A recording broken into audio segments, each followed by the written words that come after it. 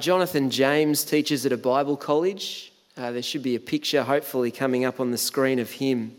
A few weeks ago he sat in on that empowering leadership intensive that a few of us from church went to in Sydney, and it was nice to see him. He taught Jen and I at Bible college a while back, and before teaching at Bible college and shortly after practicing as a veterinary surgeon, Jonathan and his family, they moved to Ethiopia, where they lived among a nomadic cattle herding people group and were seeking to share the good news of Jesus with them. He and his family, they lived in a shipping container for a time. They learnt the local language. They turned that language into a written language, and then they translated some of that language into the Bible. As they lived among this people group, Jonathan, he realised that they would give each other derogatory names as a way of endearing themselves to each other. And so he changed his name and he introduced himself as Elephant Dung. Interesting thing to do. Interesting character, to be honest. How do we share the good news of Jesus with those around us? We're obviously not missionaries trying to reach a nomadic people group in Ethiopia, but we are missionaries in that broader sense, as Jen said, those of us who trust in Jesus. Jesus, he sent his church to go and make disciples.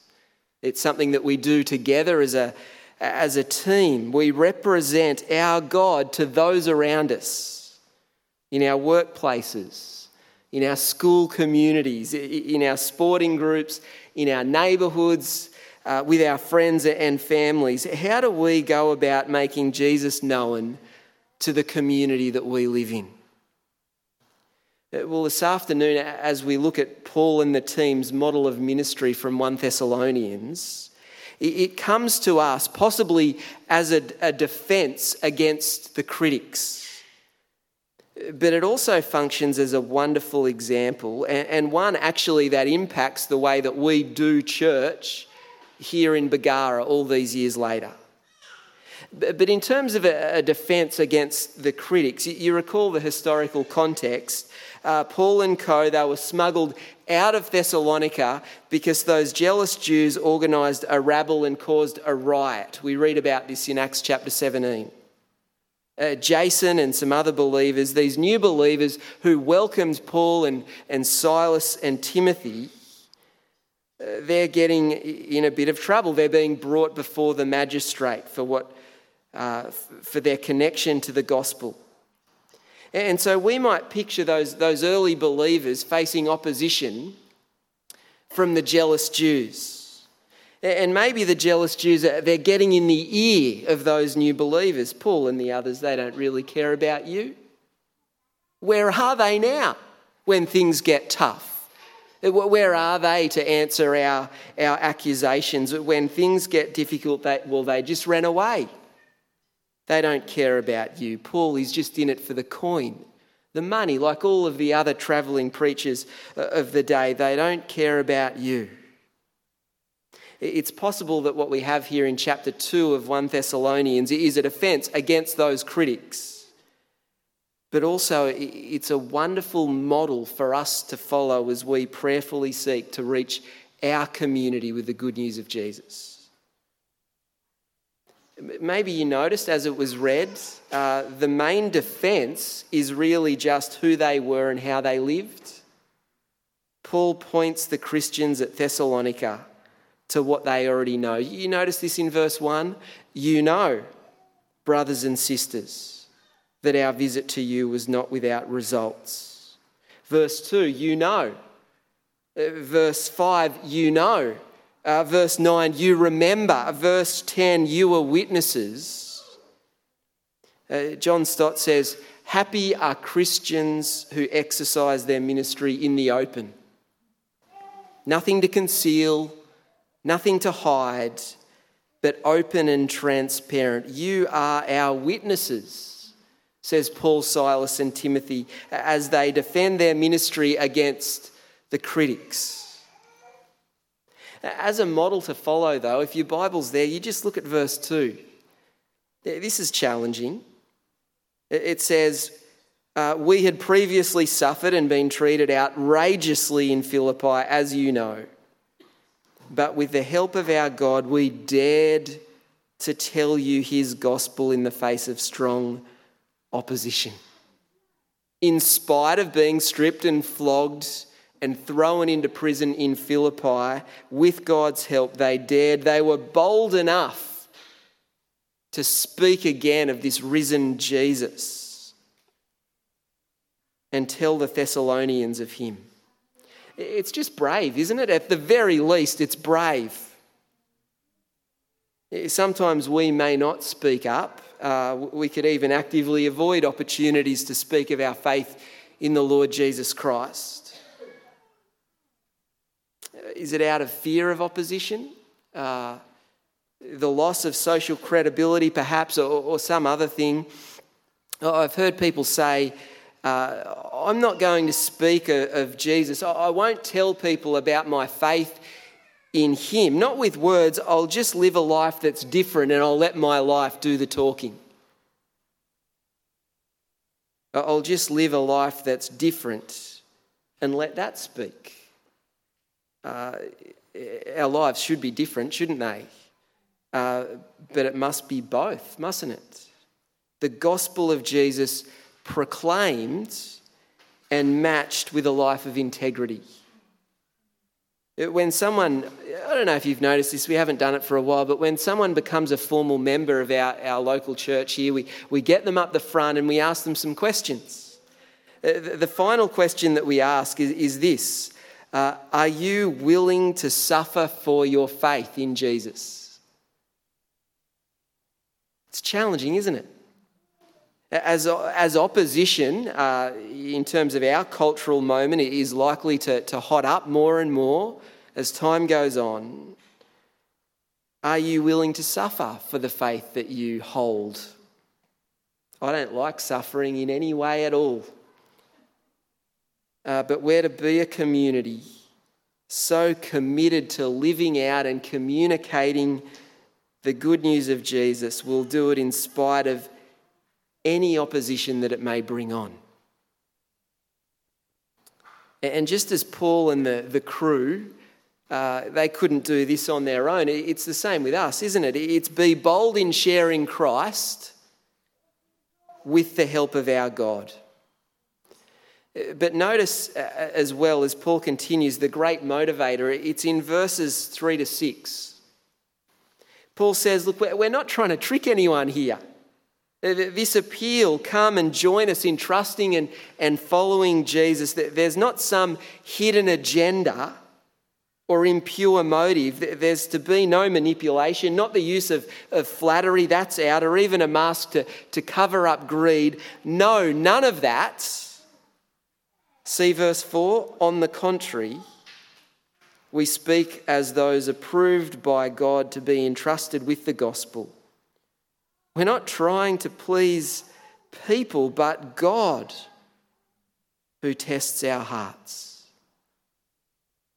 And so I guess we could say from this that the believer in the Lord Jesus Christ lives with God in the grandstand, so to speak. He's the one who's watching us. He's the audience that we have in mind. He's the one we care about as we go about our day-to-day lives. His opinion is the one that matters. He's the one we're seeking to please, not people. Jen and I watched a bit of that documentary, Jordan, Michael Jordan. It's on Netflix. I think we just watched the first hour. It's worth watching. It's a great doco. And someone said of him that he was always on. He always played as though it was his last match. Do you call it a match? I don't even know. Game? Anyway, it's basketball or whatever. And so this person was saying if some kid came along to the stadium for the first time, they were watching the famous Michael Jordan. They'd never seen him before. They wouldn't go home disappointed. Oh, Jordan wasn't on tonight. It was a nothing game. He didn't switch on. He didn't score many points. No, he was always on. Now, I don't know that we can picture Michael Jordan playing basketball, trying to delight a little child in the grandstand, thinking, imagine if it's his first game and he's never seen me play.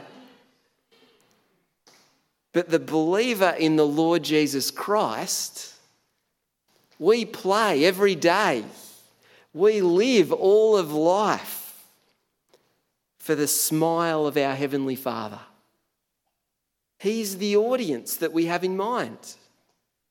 We're not trying to win his approval. We already have that in Jesus. We're his children, loved and secure. But it's his opinion that matters more than anything else. Having been entrusted with the gospel by God, Paul, Silas and Timothy, they say in this letter, we live to please him, not people. And it's got to be the same with us all these years later. God, who knows even our hearts, we live to the audience of one, for him. And that's not to say that we're insensitive when it comes to people, or that Paul, Timothy and Silas were. Do you notice Paul began with the negative, what shape their ministry did not take, free from those unworthy methods? No flattery, not seeking glory from people, not after material gain, not on some ego trip seeking power, not using trickery, all that stuff, no. In verses 7 to 12, he shifts to the positive. At the end of verse 6, he says, while we could have asserted our authority as apostles of Christ, verse 7, instead we were like young children among you. We were gentle among you, you see in your footnote that some manuscripts have it.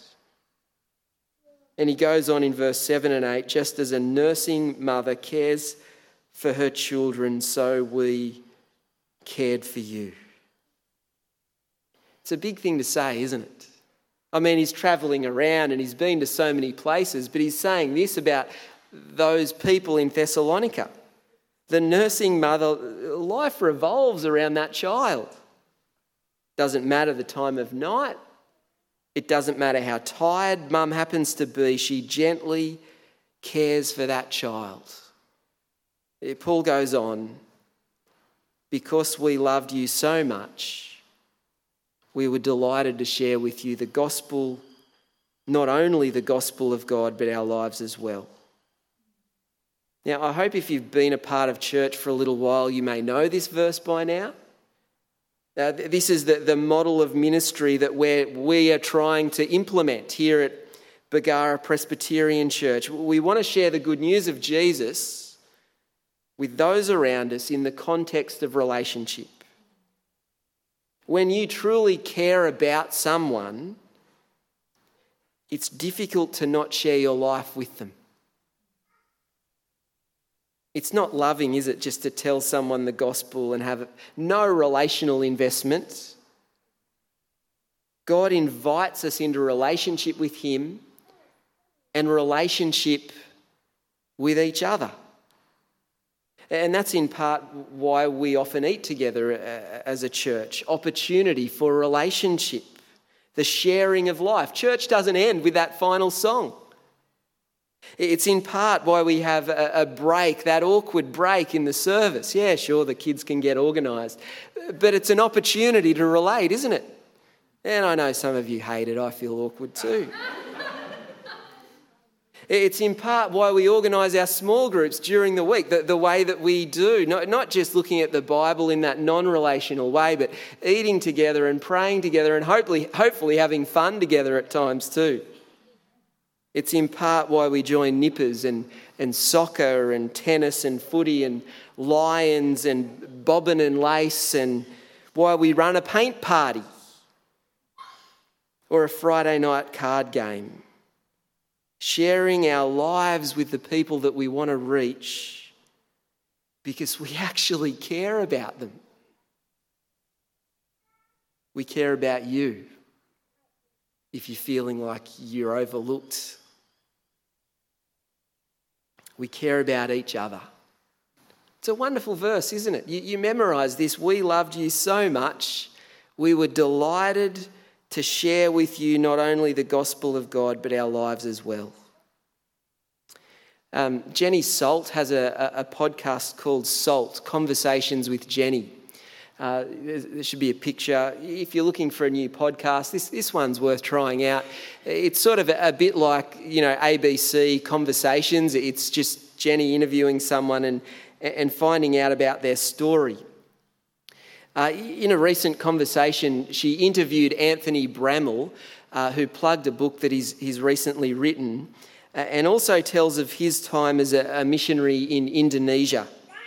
Anthony taught at a Bible college over there, and when it came time for him to leave Indonesia and come back to Australia, his students said that they wanted to give him and his family a gift to mark the moment of him going home, their departure.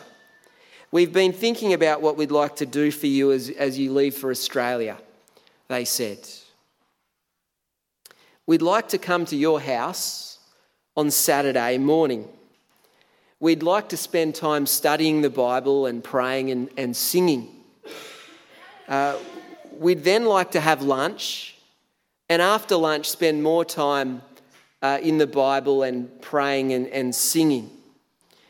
Then we can have dinner at your house. And then we'd all like to stay the night at your house. He's going back to Australia the next day. I don't know if you imagine that to be fun, a crowd of students sleeping on your floor just before you head home. But Anthony said it reinforced for me a truth that we'd been learning while in Indonesia.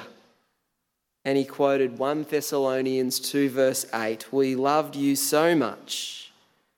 We were delighted to share with you not only the gospel of God, but our lives as well." It's when someone shares their life with me that I know they actually care about me. And it makes the gospel feel all the more real, authentic, wouldn't you say? There they are in Thessalonica, Paul, Silas, Timothy, off the back of being knocked around in Philippi, yet gentle like children, caring like a nursing mother, sharing the wonderful news of Jesus in the context of relationship, working hard not to be a burden to those that they were trying to reach, verse 9, living with integrity, verse 10, and like a father deals with his children, or at least as a father should deal with his children. Verse 11 and 12, encouraging, comforting, and urging you to live lives worthy of God who calls you into his kingdom and glory. It's some model of ministry, isn't it? It's beautiful. And you see that the defence against those possible critics is just the ministry itself. You know who we are. You know how we lived among you. You remember you're our witnesses, as is God. And as the saving message of Jesus is proclaimed in the context of relationship, you see verse 13 and 14, we have Paul, Silas and Timothy thanking God continually for when they proclaimed that word, the Thessalonians received it not as the word of man, but as it actually is the word of God, which is at work in those who believe. And so those Thessalonians joined in suffering for the gospel. And those jealous Jews giving them a hard time, verse 16 and 17, Paul reminds them that they're set to face God's judgment. Anyway, I wonder if you can identify in some way or another with my experience. I was sitting out there in the car park. Well, not this car park. It was a different school. I was sitting out there in the car park. It was a Sunday morning. And I was about 20 years old, and I was thinking, what's this one going to be like? It can be a scary experience, can't it? Walking into a new building for the first time, especially if it's a church service you're going to. I was a Christian, but I was still figuring out what all of that meant, having just moved out of home and to a new city. And the minister, the guy up the front was speaking, and he seemed a bit strange, a bit emotional. Greek or Italian, I didn't know. The kind of person who would go in for a hug when a handshake was more than appropriate. But he preached from the Bible, which I thought was good. And the people, they were friendly. And so I thought, well, I'll go back there next week. And I was walking to my car. Mark came rushing out enthusiastically, and he invited me around for lunch. And I had my first Greek salad, and I was connected to that local church. The gospel began to make more and more sense as I was loved and cared for, as it was communicated in the context of relationship. And there's that Jonathan James, what was it, elephant dung, living in his shipping container. And there's Anthony Bramall in Indonesia with those students on his floor thinking, I just want to go home. And there's Mark sharing his Greek salad, Paul's model of ministry. You know how we were among you, he says to the Thessalonians. And so I think, well, what do we do with this? Well, what are you going to go home and do with this? I wonder, is it just simply a reminder to invest in relationships? The exhausting yet delightful action of walking with people, loving them and pointing them to Jesus. Or is this a reminder for you to live with God as your audience? That it's his opinion that matters? An encouragement to speak about your faith with those around you, boldly with God's help. How do we share the good news of Jesus with those around us? Well, this is a good thing to do, isn't it? So why don't we pray and ask God to help and get on with it? Let's do that. Heavenly Father, we want to thank you for this beautiful model of ministry that we see in 1 Thessalonians. And Lord, as we reflect, Lord, we thank you for the people that you have used in our lives to help us know Jesus and be growing in him. Lord God, we pray that you would help us be bold with your help to speak of our Saviour. Lord, give us wisdom to know what to say when. Give us courage. And Lord, we know we need your help. Lord, help us to have integrity. There's nothing to hide. Help us be clear and loving. Help us, Lord, be like children and the nursing mother and sharing life like the dad, urging, encouraging, caring for those around us. Lord, we pray that your gospel would ring out from us, and we pray that you would bring many into the kingdom. Mighty God, by your word and spirit, continue your good work in us. Carry it on to completion as you say you will. And please, God, be adding to your number day by day those who are being saved in our region. Mighty God, we praise you that in Christ we are forgiven, that we died to sin, that we are risen, and that spiritually speaking we are sitting at your right hand. And we thank you that one day Jesus will return and we'll see you face to face and spend forever with you in heaven. We pray all these things in his great name. Amen.